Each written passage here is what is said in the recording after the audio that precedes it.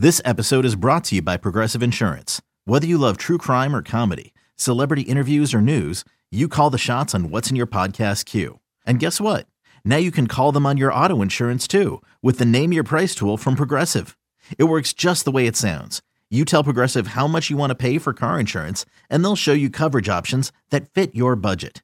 Get your quote today at Progressive.com to join the over 28 million drivers who trust Progressive. Progressive Casualty Insurance Company and Affiliates. Price and coverage match limited by state law.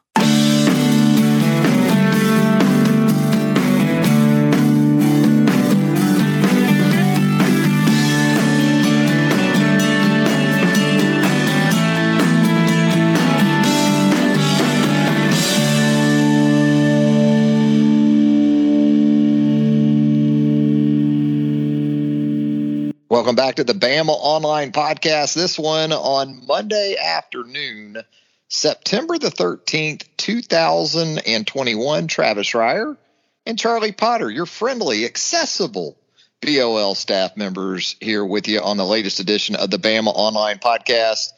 The Alabama Crimson Tide coming off a 48-14 win over the FCS Mercer Bears last Saturday at Bryant-Denny Stadium, officially shift their attention fully. May have been diverted a little bit even last week based on some of the things we heard from Nick Saban, but it is officially Florida week. The SEC opener for the Alabama Crimson Tide should be a challenge going on the road to take on a 2-0 Florida team that has been exceptionally explosive on the offensive side of the ball. Are you ready, Charlie? Are you ready for the start of SEC play?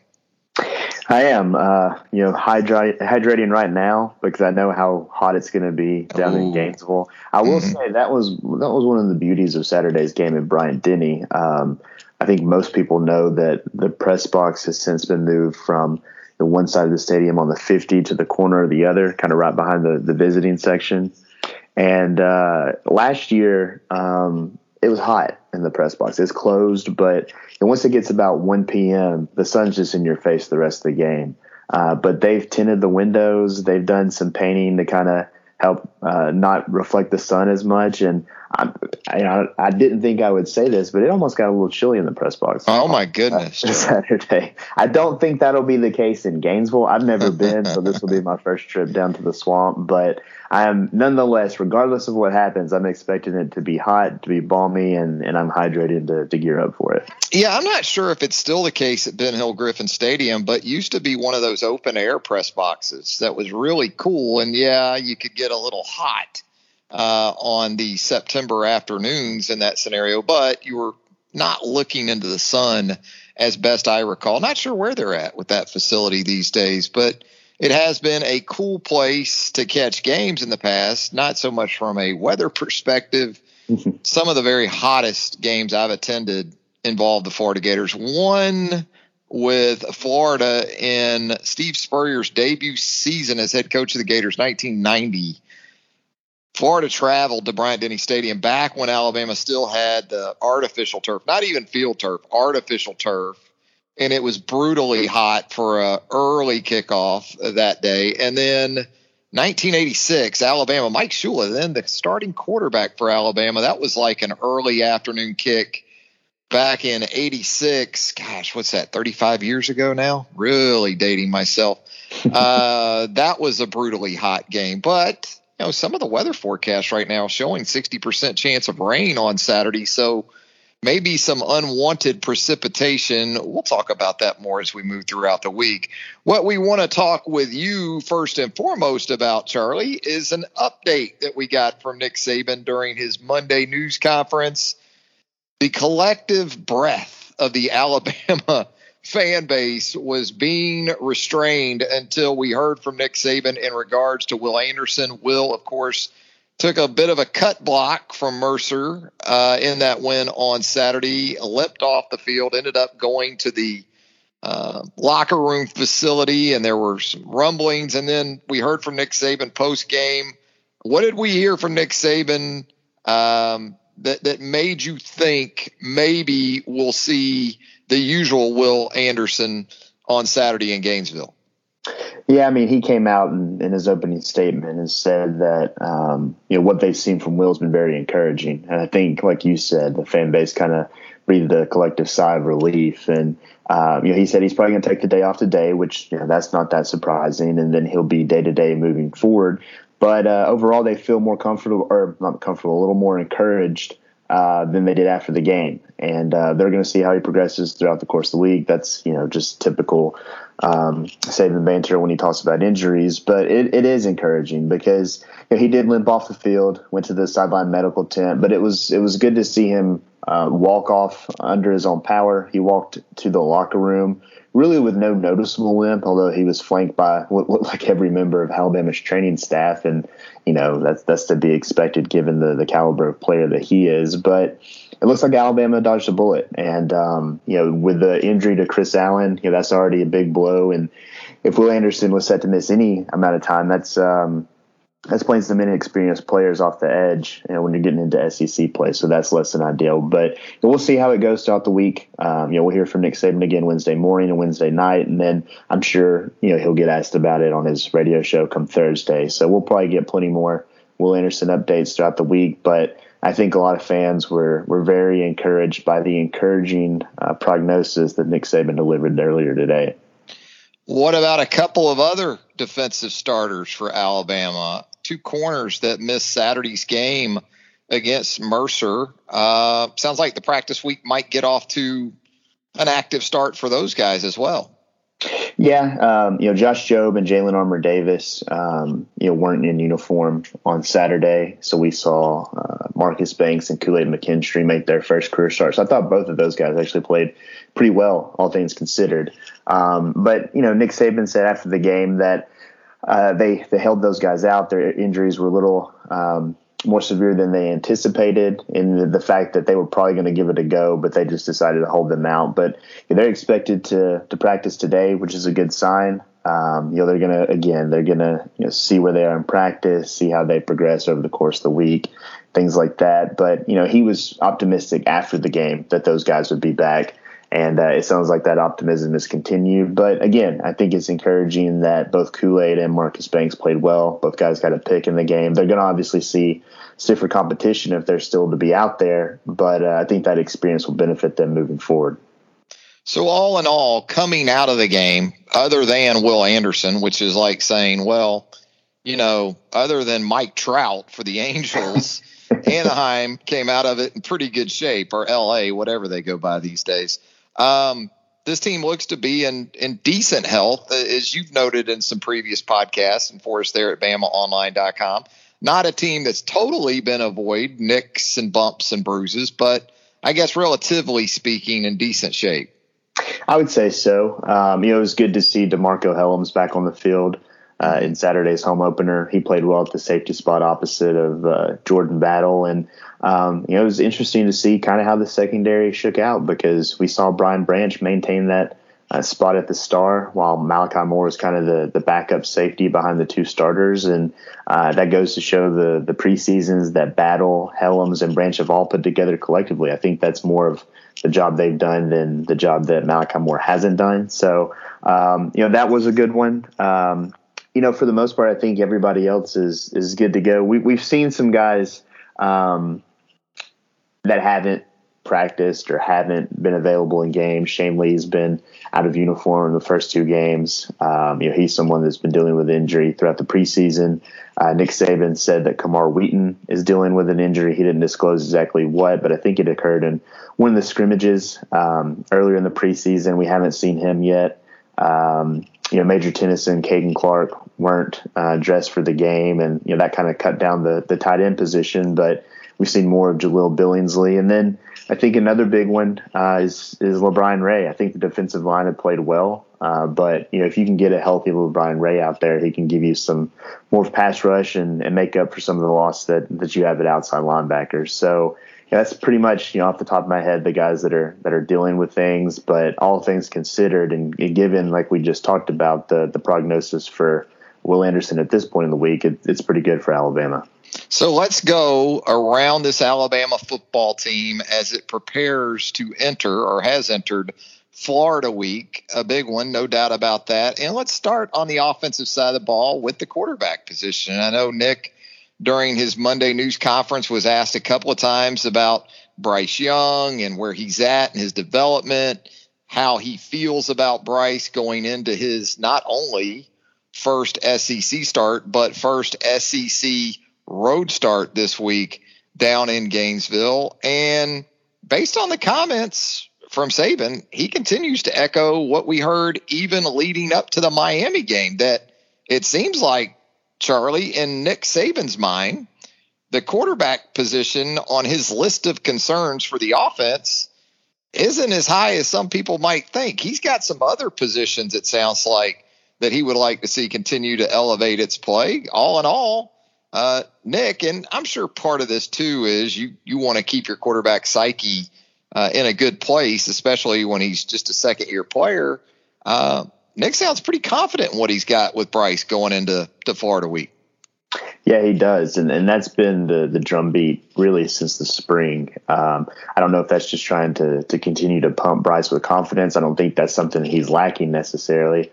But he's continued to have nothing but good things to say about Bryce. And I did ask him, just what you tell your quarterback going into his first road start, because yes, Bryce is going into his second year, but this will be the first time he's on the road in front of a full crowd, because last year you had limited capacity stadiums due to the pandemic. But, he just talked about playing with poise, but that's one thing that Bryce has done in both games is be able to keep his poise and stay focused on the things that they want him to do. So, again, he's continued to have good things to say about Bryce. Bryce, he came up earlier today as well and said what you would expect him to say, talk about how important preparation is this week and, getting communication down because they are expecting it to be a hostile environment. But yeah, continue to have good things to say about Bryce. And I assume you're probably going to ask about it, but he even talked about the backup quarterback position and, getting those guys experience in both of the games they played so far. And, he was outright asked who is the backup quarterback behind Bryce Young. And he said right now it's Paul Tyson being the second guy, and Jalen Milroe's a little bit of a developmental guy, but he's doing the things that he does well on the field, and that's clearly running the football. So I think all three guys bring a different skill set, and they continue to want to get the backup some experience, because if something happens to Bryce, hypothetically down the road, they can maybe use both of them, because Paul Tyson's been effective as a passer, and we've seen, in the Mercer game what Jalen Milroe can do with his legs. So it's a roundup of where things stand at the quarterback position right now. Yeah, it sounds or it seems as if something, God forbid, did happen to Bryce Young that put him on the shelf for an extended stretch. You might almost have to use both those quarterbacks if you wanted to try to continue to access the full offensive scheme, the full playbook, because their respective skill sets and even where each is at in their development is a little bit different, a good bit different, to be honest with you. And so to keep as much as possible in play on the offensive side of the ball, it might require something more along a two quarterback system, which we certainly have not seen in the Nick Saban era. Here's a little stat for you. Alabama under Nick Saban has started 6 first-year starters at quarterback in matchups against Dan Mullen coach teams at both Mississippi State and Florida. Of course, Dan Mullen yet to record a win against Alabama as the head coach at either Mississippi State or Florida. So I guess you're not surprised to learn that Alabama's 6-0 in those games with first-year starters at quarterback against Dan Mullen. Bryce Young going to try to make it 7-0 on Saturday. Running back position, Charlie. Nick Saban was asked about that spot again. And look, I'm guessing if you're the Florida Gators, anybody but Najee Harris on Saturday will be just fine, right? If you're Ventrell Miller, you're that Florida defense. You just do not want to see anybody in number 22, because that will go down and continues to go down as one of the greatest individual performances in Alabama football history, what Najee Harris did against the Gators in Atlanta back in December. But with this group, Nick pointed out some things he'd like to see improved upon during his Monday news conference. And did you detect anything from Saturday's game that might indicate they're starting to try to figure out a more defined approach at the position?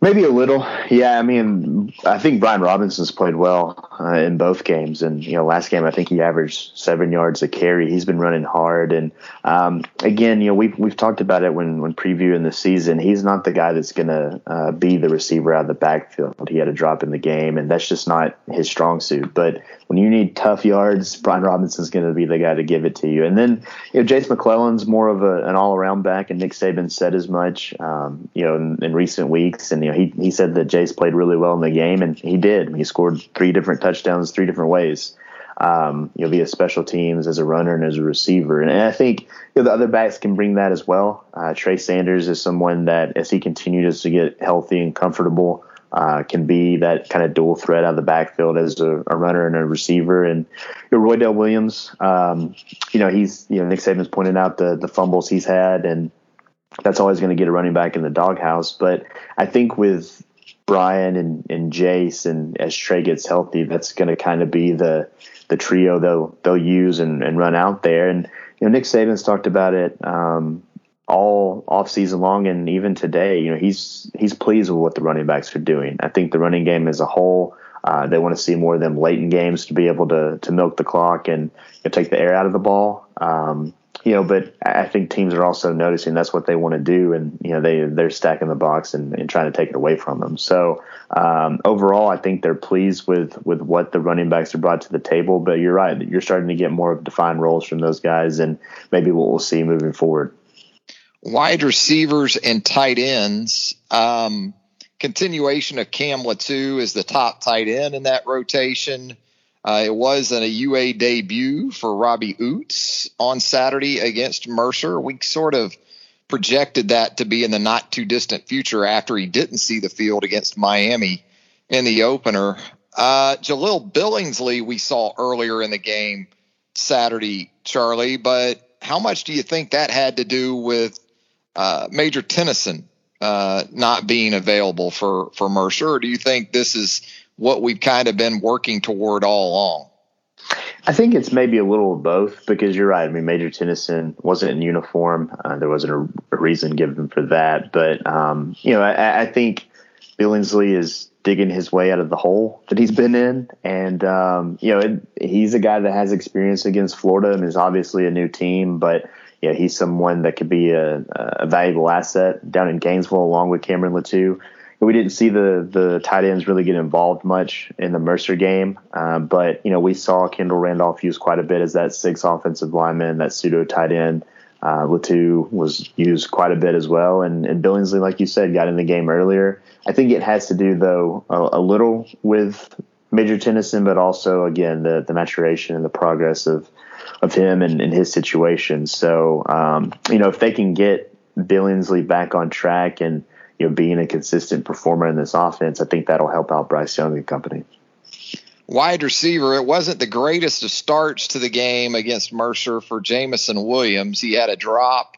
He had a personal foul not long thereafter. Yes, it appeared as if he was baited pretty good by the Mercer defensive back. But I guess with Trayshawn with Jameson going to the sideline early, we did see Trayshawn Holden come onto the field there for a little bit in the first quarter. But, ultimately it seems as if JoJo Earle is the guy that we continue to hear more and more and see more and more things from as we get a couple of 3 weeks into this season. The importance of that, Charlie, to go along with a proven guy and John Mechie and some of the good things you've seen from Jameson Williams so far this season.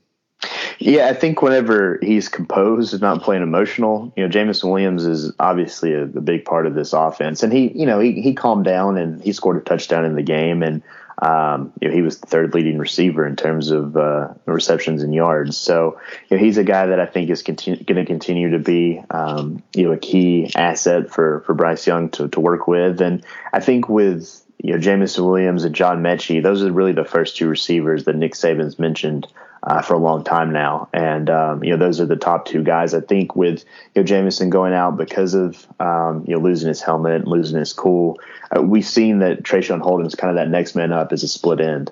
And, that's not all that surprising. I think some people wonder about maybe a Javon Baker. I know people are still, wanting to see more of a Jai Hall, but Trayshawn Holden has a good rapport with Bryce Young, and I think he's progressed pretty well this off season. But yeah, I mean, if it wasn't clear before, it's clear now that JoJo Earle is going to be a big part of this offense, and he's going to continue to push Slade Bolden. Slade is a reliable target, both as a receiver and as a return man. But JoJo Earle, you don't really hear Nick Saban make comparisons very often, but last week on his radio show, he pulled out the Jalen Waddle card. He went straight Waddle. Yeah. And, that's not very, customary for him to do. So I think that says a lot about what they see in JoJo, the potential that he has. And, he's a guy that had 85 receiving yards, mixed with the punt returns he had later in the game. He led all players in all-purpose yards with 130. So, I think we'll just continue to see what Nick Saban called little number 10 out there and making a big contribution. Didn't have a tight end with a catch in the game against Mercer. And again, understanding you watch the game real time, and even if you watch it a second time, Alabama was as basic formationally, schematically, personnel groupings. That was sort of an A-day approach to a fall game plan against an FCS opponent. So not going to show everything. And again, we talk about that in relation to Jalil Billingsley. Yeah, this week might not be a bad week to get Jalil going a little bit there in the passing game. What about the offensive line, Charlie? Again, similar to just the passing game in general, not the best of starts to the game against Mercer, with a sack given up on the first third down for Alabama. Nick Saban was asked specifically on Monday about Darian Dalcourt and Chris Owens at the center and right tackle positions, respectively. Some Alabama fans, let's face it, we're on the roundtable message board a good bit, and they would love to see some alterations, I guess we could say, to maybe that starting lineup. I'm just not sure if on the road at Florida in week 3 is the time you want to do that. No, I mean, Florida has just as many sacks as Alabama does through the first 2 games, and Zachary Carter has been effective for them with 3 sacks. So they're going to be facing a talented and pretty veteran defensive front down there in Gainesville. And I think with having a 6th-year senior like Chris Owens, you probably keep him in the lineup for that. It was interesting to see, what happened when Chris Owens lost his helmet, because in the first game we saw J.C. Latham come in. I think Chris needs to probably tighten up that chin strap a little bit, but it was Damian George off the bench, and we know from Nick Saban, after the first game, that Damian George wasn't available for the Miami game, or at least they didn't utilize him.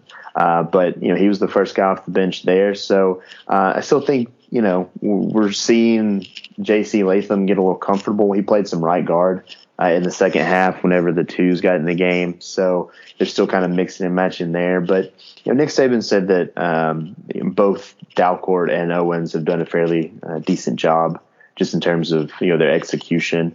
Both players, of course, would say they had things to clean up. And, the thing that they've tried to focus on is improvement and development. And they want to establish and develop more depth on that offensive line. They were able to do that a little bit in Saturday's game. Maybe not the case going into the Florida game, but I don't really think this is, like you said, I agree with you. I don't think this is the time to really be mixing things up going into a hostile environment where communication up front is going to be key. So having guys like Evan Neal and Chris Owens on the outside with some guys that have played well in Ekiyor and Cohen in the interior, I think having that group that's been together will be key going into a loud and hostile environment. Yeah, people always talk about, they got a first-year starter going on the road for the first time, and Bryce Young. No one says anything about a first-year starter at center going on the road with him, and this guy's got to make line calls and checks and identify fronts and do all that on Saturday against what you alluded to there, a capable Florida defensive line that, You're right. I think Zachary Carter is the guy that you're most interested in this year because he is one of those guys that early downs, you could very well see him against Evan Neal at defensive end. And then in obvious pass rush situations, much like we see Alabama do with their defensive ends, like a Jonathan Allen and others, like to get him inside on those guards, maybe Javion Cohen, maybe Emil Ekiyor. So some different looks coming for Alabama this week and some capable guys. Brenton Cox Jr. on the edge for Florida. It's been more hype than production to this point, but he's certainly a talented dude that Chris Owens, assuming he's still in place there at right tackle, figures to see a pretty good bit on Saturday. Hey, we're going to take a quick break here on the Bama Online Podcast. When we come back, Charlie Potter and myself, we're going to go over to the defensive side of the ball. We'll get into some special teams as well. The latest State of the Tide edition of the Bama Online Podcast. Back with more of the show right after this. Get ready for the greatest roast of all time. The Roast of Tom Brady. A Netflix live event happening May 5th. Hosted by Kevin Hart, the 7-time world champion gets his cleats held to the fire by famous friends and frenemies on an unforgettable night where everything is fair game. Tune in on May 5th at 5 p.m. Pacific time for the Roast of Tom Brady, live only on Netflix. Back with more of the Bama Online Podcast on a Monday afternoon, September the 13th. 2021, Charlie. In the first half of the pod, we talked about injuries. We talked about the offensive side of the ball. Let's move over to defense, and let's start in the secondary because it was certainly a lightning rod for discussion going into last Saturday's game against Mercer, and coming out after giving up a couple of explosive plays for touchdowns in the second half. You talked about the statuses of Jalen Armour-Davis and also Josh Jobe, who did not appear in week 2 for Alabama. The expectation that they would return to the practice field on this Monday, see how they go throughout the remainder of the week. But you also hit on the fact that Marcus Banks and Kool-Aid McKinstry were pretty damn good in their places. Now, look, Mercer's not going to sort of bring to mind, say, like 96 Florida's Fun and Gun when it comes to throwing the football around. But I guess the bigger point is when Alabama had issues in that second half, it wasn't the first-year starters that were primarily responsible for those.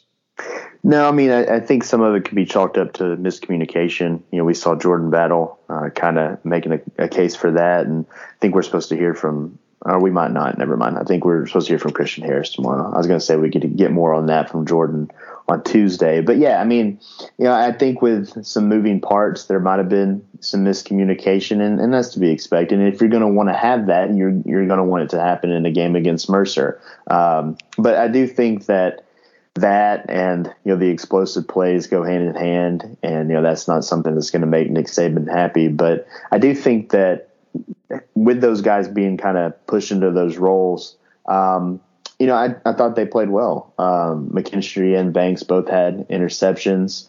They kind of went after them a good bit, and they made some tackles, some pass breakups.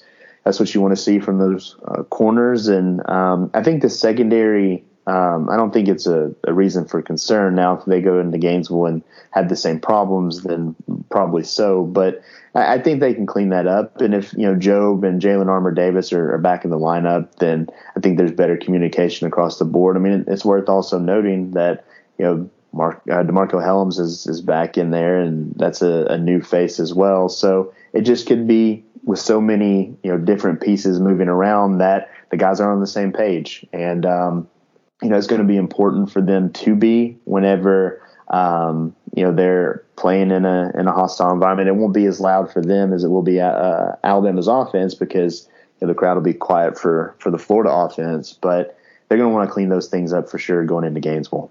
Yeah, and with Mercer being what it is offensively and so much base defense on the field for Alabama, I think you could make an argument that by being in base so much, Alabama doesn't have the luxury of having a couple of its very best overall defenders on the field, because when they're in that 4-man secondary, you don't have the star position out there. You don't have the money in the dime. So I would think keeping Malachi Moore and Brian Branch on the sidelines as much as possible might not be a bad approach for Florida this week, but the Gators base out of 11 personnel with 3 wide receivers. So as crazy as it sounds, given how explosive Florida has been through 2 games, might be a good thing for Alabama to get more of those guys on the field. Yeah, no doubt. I think, too, you look at this game, and Mercer came in, and I think in their first game, they rushed for almost 550 yards on the ground. And defensively, Alabama was able to really deny them from doing that. And I think for the first 2 games, we've seen a lot of that from Florida. They've been able to get a lot of things accomplished from their run game. And, of course, having 2 mobile quarterbacks helps with that. So I think that aspect from this game will benefit Alabama. But you're right. I mean, getting Brian Branch on the field is important because, outside of Will Anderson and the terror that he was in the preseason, I've said it before on the podcast, I don't know if I heard as much positive buzz about another defensive player as I did Brian Branch. So he's someone that is versatile. He can play every position in the secondary, and I think they want to get him on the field as much as possible. And so when you do have, a lapse in communication or just a mental error in the secondary and he's not on the field, you kind of put 2 and 2 together that you need your best guy out there. So that'll definitely help. And I also think that, given the way that they've been able to stop the run, that's going to be beneficial, going against a team like Florida. Absolutely. It'll start on early downs and runs, and quarterback runs being more a part of that for sure, even more than what Alabama saw from Derek King in the season opener. But yeah, you're able to get it to those passing situations.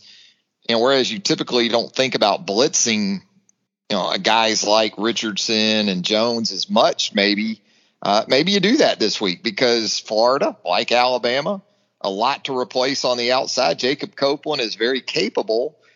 But if you're Pete Golding and Nick Saban, you might say these other guys are going to have to show us something. We're going to man them up and maybe bring an extra guy in the pass rush from time to time, and maybe try to get after Emory Jones and Anthony Richardson a little bit this week. Hey, let's talk about linebackers. Certainly the Will Anderson storyline, Charlie, chief among those at that position. But Drew Sanders, how about the youngster with a couple of solid plays in the win over Mercer, a couple of pass breakups, one that led to the interception by Kool-Aid McKinstry?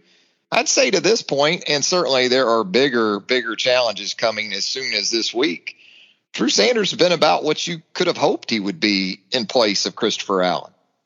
Yeah, I mean, he's a guy that I think held contained really well in this game, especially with just so much movement and motions up front that Mercer, threw toward the Alabama defense.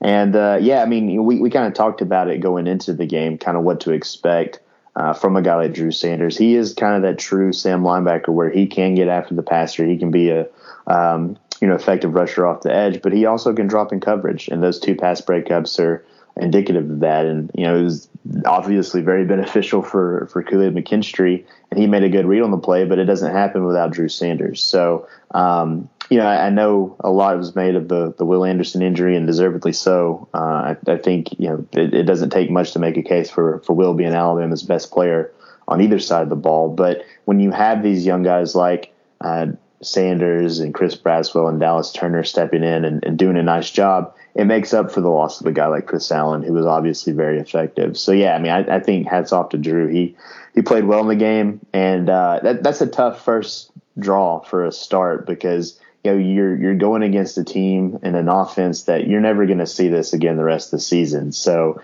you go back to kind of doing what you usually do the next week, but this is just they're going to throw the kitchen sink at you in terms of what you're going to see from a look standpoint. And I thought he did pretty well. Did a nice job, I thought, in sort of diagnosing, a pass play early in the game. His first pass breakup, he checks the run and then he drops into coverage, ends up recovering quite nicely. Looks like he might give up a reception out there in the left flat, but he gets there just in time to get a hand in. So a lot of promising stuff from Drew Sanders, and obviously really need Will Anderson this week. But if the worst case scenario sort of plays out, Drew Sanders, at least with the Christopher Allen injury, has gotten a good bit of reps, including against Miami in week 1, but certainly could bring Chris Braswell into this thing, Charlie, depending on how the week goes. And then once you get past Braswell, if you don't have Anderson, is it King Wakuda? Is it Dallas Turner first in that next group? Where are you at that point? Yeah, I would give the nod to the freshman. We've seen him in both games. We haven't seen just a ton of King Wakuda, even though he got on the field Saturday. So, it's kind of in the pecking order. You look at it. Alabama kind of updated their depth chart a little bit, and you had Dallas Turner behind Sanders at the Sam linebacker, and you had Will Anderson and Chris Braswell as the jack. So I would go with, the depth chart, obviously you take it with a grain of salt, but I would go with that. It'll be interesting to see, of course, how effective Will Anderson is if he's available and in the game. But, when they might want to rotate him out just because he's, coming off of an injury, if we do see a little bit more of, Dallas Turner and Chris Braswell. So I would give the nod to the freshman at this point. Things can always change, and going on the road, if they're going to want to use 4 outside linebackers, maybe they go with a King Wakuda, but that hasn't been what we've seen up to this point. Inside linebacker, a couple of solid performances once again from your starters, Christian Harris, Henry To'oTo'o. Good to see To'oTo'o out there after he had the injury scare there in the second half against Miami. And then you get into sort of the depth of that position. You start seeing Jalen Moody, and there's that other true freshman once again in Deontay Lawson. Yeah, the first 2 inside linebackers have played well all year long, and you're right. Watching pregame warmups, Henry To'oTo'o's right arm was just wrapped to protect that elbow, and that's to be expected. But we heard from Henry last week. He said it was just a little sprain and nothing too serious, and it wasn't. He played in the game, and I thought both of those guys really commanded the defense and did a nice job of holding Mercer in check from a run standpoint, and the backups as well. We haven't seen Shane Lee, but Jalen Moody, he looks like the guy that we were talking about in the spring as potentially being, a starter. And Deontay Lawson looks like he has a really bright future. So, the knock on wood, the inside linebacker position hasn't been, bit by the injury bug. But what we've seen from outside linebacker and then late in the games from the inside linebacker position, just the depth at both of those spots is unreal. And Alabama certainly, has the luxury of having just a pool of players to deal with. Yeah, and matching up with this Florida offense, which you figure is going to be heavy on the quarterback runs and requiring some guys being able to make some plays in space, should be able to take some real comfort in knowing you got guys like Christian Harris, Henry To'oTo'o. You've got depth there, very legitimately in the form of Jalen Moody. And then if Will Anderson is himself, I don't think for Florida this week, those wide open spaces are going to quite be the same that they were against Florida Atlantic and USF in the first 2 games of the season for the Gators. Let's go up front and talk some DL. What about Byron Young in that fast start on Saturday? Charlie, the big man, he wasted no time getting on the TFL scoreboard. No, he didn't. And, I give out game balls after each game, or at least after each win. And I wrote Byron Young's name down pretty quickly, just in terms of trying not to forget about him, come Sunday. And, he led all defensive linemen in tackles with 4. He had a couple of tackles for loss, which led the team, and he had one of the 3 sacks in the game. So I think from you look at the junior defensive linemen that we oftentimes forget about or overlook.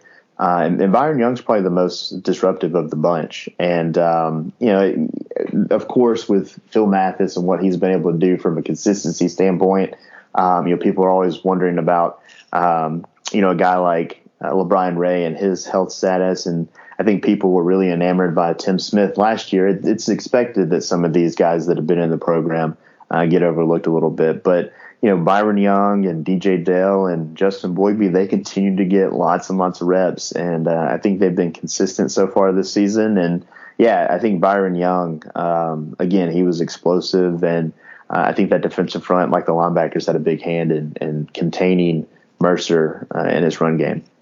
3 sacks for Alabama in the first half of the Mercer game, all by defensive linemen, if I'm correct on that. Mm-hmm. So whereas we talk about these linebackers, and certainly they're capable of getting plenty of pressure in their own right, maybe as encouraging of a sign as you saw from the Alabama defense in an otherwise sort of ho-hum outing against an inferior opponent was seeing these defensive linemen get some pressure on the quarterback of their own. You talked about Tim Smith. Seemed like we saw him earlier, though, this week than maybe we did against Miami. And LaBryan Ray, is it possible, Charlie, that this has been sort of a target week for Alabama where he's concerned, or you still think maybe we're a little bit away from that? I wouldn't be surprised if it was, just to give him some time, because whenever Nick Saban first revealed the injury, he called it a pretty significant groin injury. Mm-hmm. And so we've seen LeBron, go back into practice and be back on the field. We've seen him go through warm-ups. He traveled to Atlanta. He was on the field Saturday at Bryant-Denny, but not just doing a ton, but he's in full uniform. And I think in an emergency situation, they could probably use him. But I think it could be. I'm not sitting here and telling everybody to put all their chips in on LaBryan Ray being in the starting lineup and having a productive outing in Gainesville. But that's what I heard you say, Charlie. I heard you say go to Vegas and put everything on it. Now, maybe you're walking. Are you walking back on that? Because I swore that's what I heard.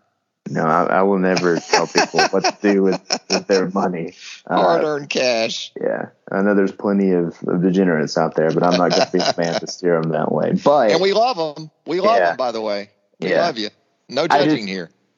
I think people have been waiting for LaBryan Ray to make an impact, and maybe it is this week. So we'll see. I think it would be a big week for him to show up, no doubt. Depth is going to be a good thing, you got to think, for Alabama in a 2:30 kickoff in Gainesville, Florida. And knowing that Mullen and that offense, they like to tempo you pretty good too.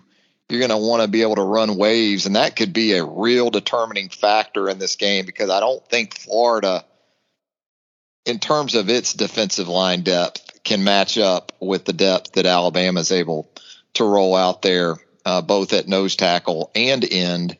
On a pretty consistent basis. So let's talk special teams. JoJo Earle, a big part of that.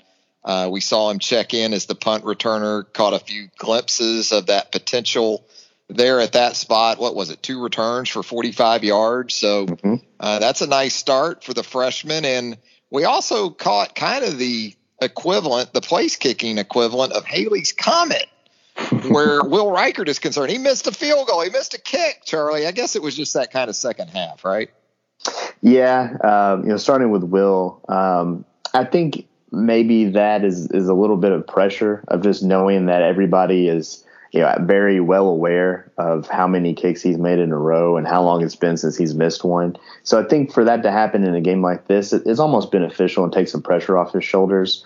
It was a 34-yard kick. We've talked about how he's usually money from 35 yards and in, but he did go out and make a 40-yarder in the fourth quarter, which is you like to see.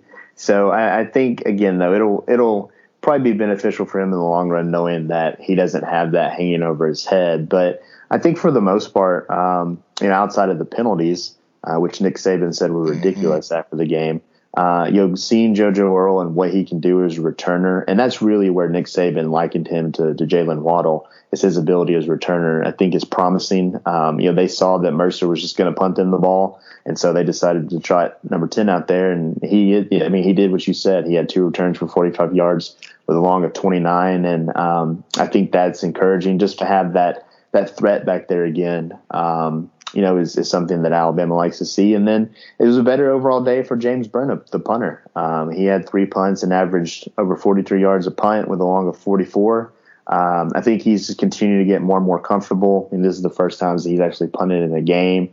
And this is a big week for him, going on the road and in a hostile environment to see how he performs. So I think that'll be something I'll be watching on Saturday as well. Yeah, Burnip's going to be kind of like sausage, okay? And I know you're wondering exactly where the hell is Travis going with this analogy.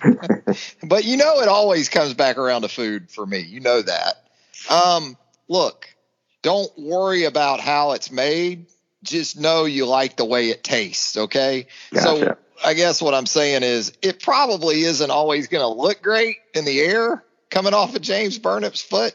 But if he gives you 43, 44 yards per punt like he did against Mercer on a consistent basis, just know that you like the taste of that. Am I making sense with that now? No, that makes sense, yeah. Okay. I didn't know where it was going, but yeah. And you know better than to ask, too. Charlie, he knows this deal after all these years around me. No doubt about that. So, yeah, Burnip was a high point, and obviously Chris Braswell with the block punt. That was, you didn't go into the game thinking, okay, on the list of items Alabama might need to get jump started in this game, a block punt, but that's exactly the way it happened. And it's good to know that you still have sort of that non-offensive touchdown capability other than just the defense in providing those if you need them. Yeah, I mean, with Ali Cajo now being at UCLA, we've seen him block a punt since he's joined the Bruins. Alabama misses that on special teams, but we saw Chris Braswell do an effective job, coming off of the right side of the line and blocking it, and Jace McCullough scooping it up for a score. So yeah, I mean, you're right. I mean, I didn't anticipate that being the kind of game changer for Alabama, because right after that happens, then you see Kool-Aid McKinstry pick off a pass, give the ball back to the offense, and then they start to get rolling. But it happened, and it is good to see the non-offensive touchdowns back, because it's been since Smitty took a punt return back against Arkansas last year that they've done that. Yeah, all over it. Charlie Potter's always all over it. We're all over it here on the Bama Online Podcast. If you haven't already, how about a subscription to the Bama Online Podcast? We would certainly appreciate it. It's simple as a click or two. It's absolutely free. And if you would leave us a rating and a review while you're there, that would help us out a great deal as well. So, Charlie, kind of give us the overview of the rest of the week leading up to the big matchup with the top 15 Gators on Saturday afternoon on CBS. Standard week, right? In terms of preparation, player availability, Nick Saban availability. Yeah, I mean, it's still all the same. It'll be virtual, but we'll have a few players tomorrow, and then Wednesday will be the SEC teleconference and Coach Saban's post-practice press conference, and maybe we won't get a rant this week. He sounded in a little bit of a better mood this morning, and then Thursday is the radio show, and then after that I'll be hitting the road and going to Gainesville and taking in my first trip to the Swamp. After this, before Texas and Oklahoma join the conference, I still need to go to Kentucky. I got you. Yeah, that's true. It's been a long time. What? Well, I will 2012 or so. It was 2013 because it was my senior year, and I was supposed to go. I went to every other game that season, but they told us at the Crimson and White that we could only get one seat in the press box, and I was at the time the assistant sports editor. And then I go back home and I'm watching it at the campgrounds, my sister's RV with the family, and Mark Torrance, our sports editor at the time, sends me a picture, and we had two seats in the press box. So, oh, jeez. Ass is still a little chapped about that one. Yeah. Kentucky, I think, is coming up pretty soon, so I can be able to knock it off here in the next year or so. Yeah, it's a pretty fun trip up to Lexington. Usually it's a feel-good trip, but Mark Stoops, even though I guess Alabama did drop, a 60 bomb on the Wildcats last season, he's at least got the folks up there excited in horse racing country. But, I look forward to being there with you on Saturday from Ben Hill Griffin Stadium. Throughout the week, we're going to have you covered.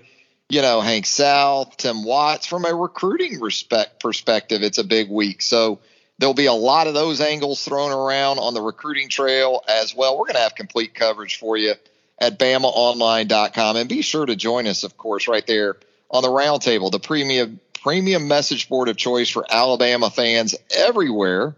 The Roundtable right there at BamaOnline.com. Thanks as always, Charlie. No problem, man. It's always good to catch up. Absolutely. For Charlie Potter, Travis Schreier, thanking you once again for joining us right here on the Bama Online Podcast. We'll talk to you again real soon.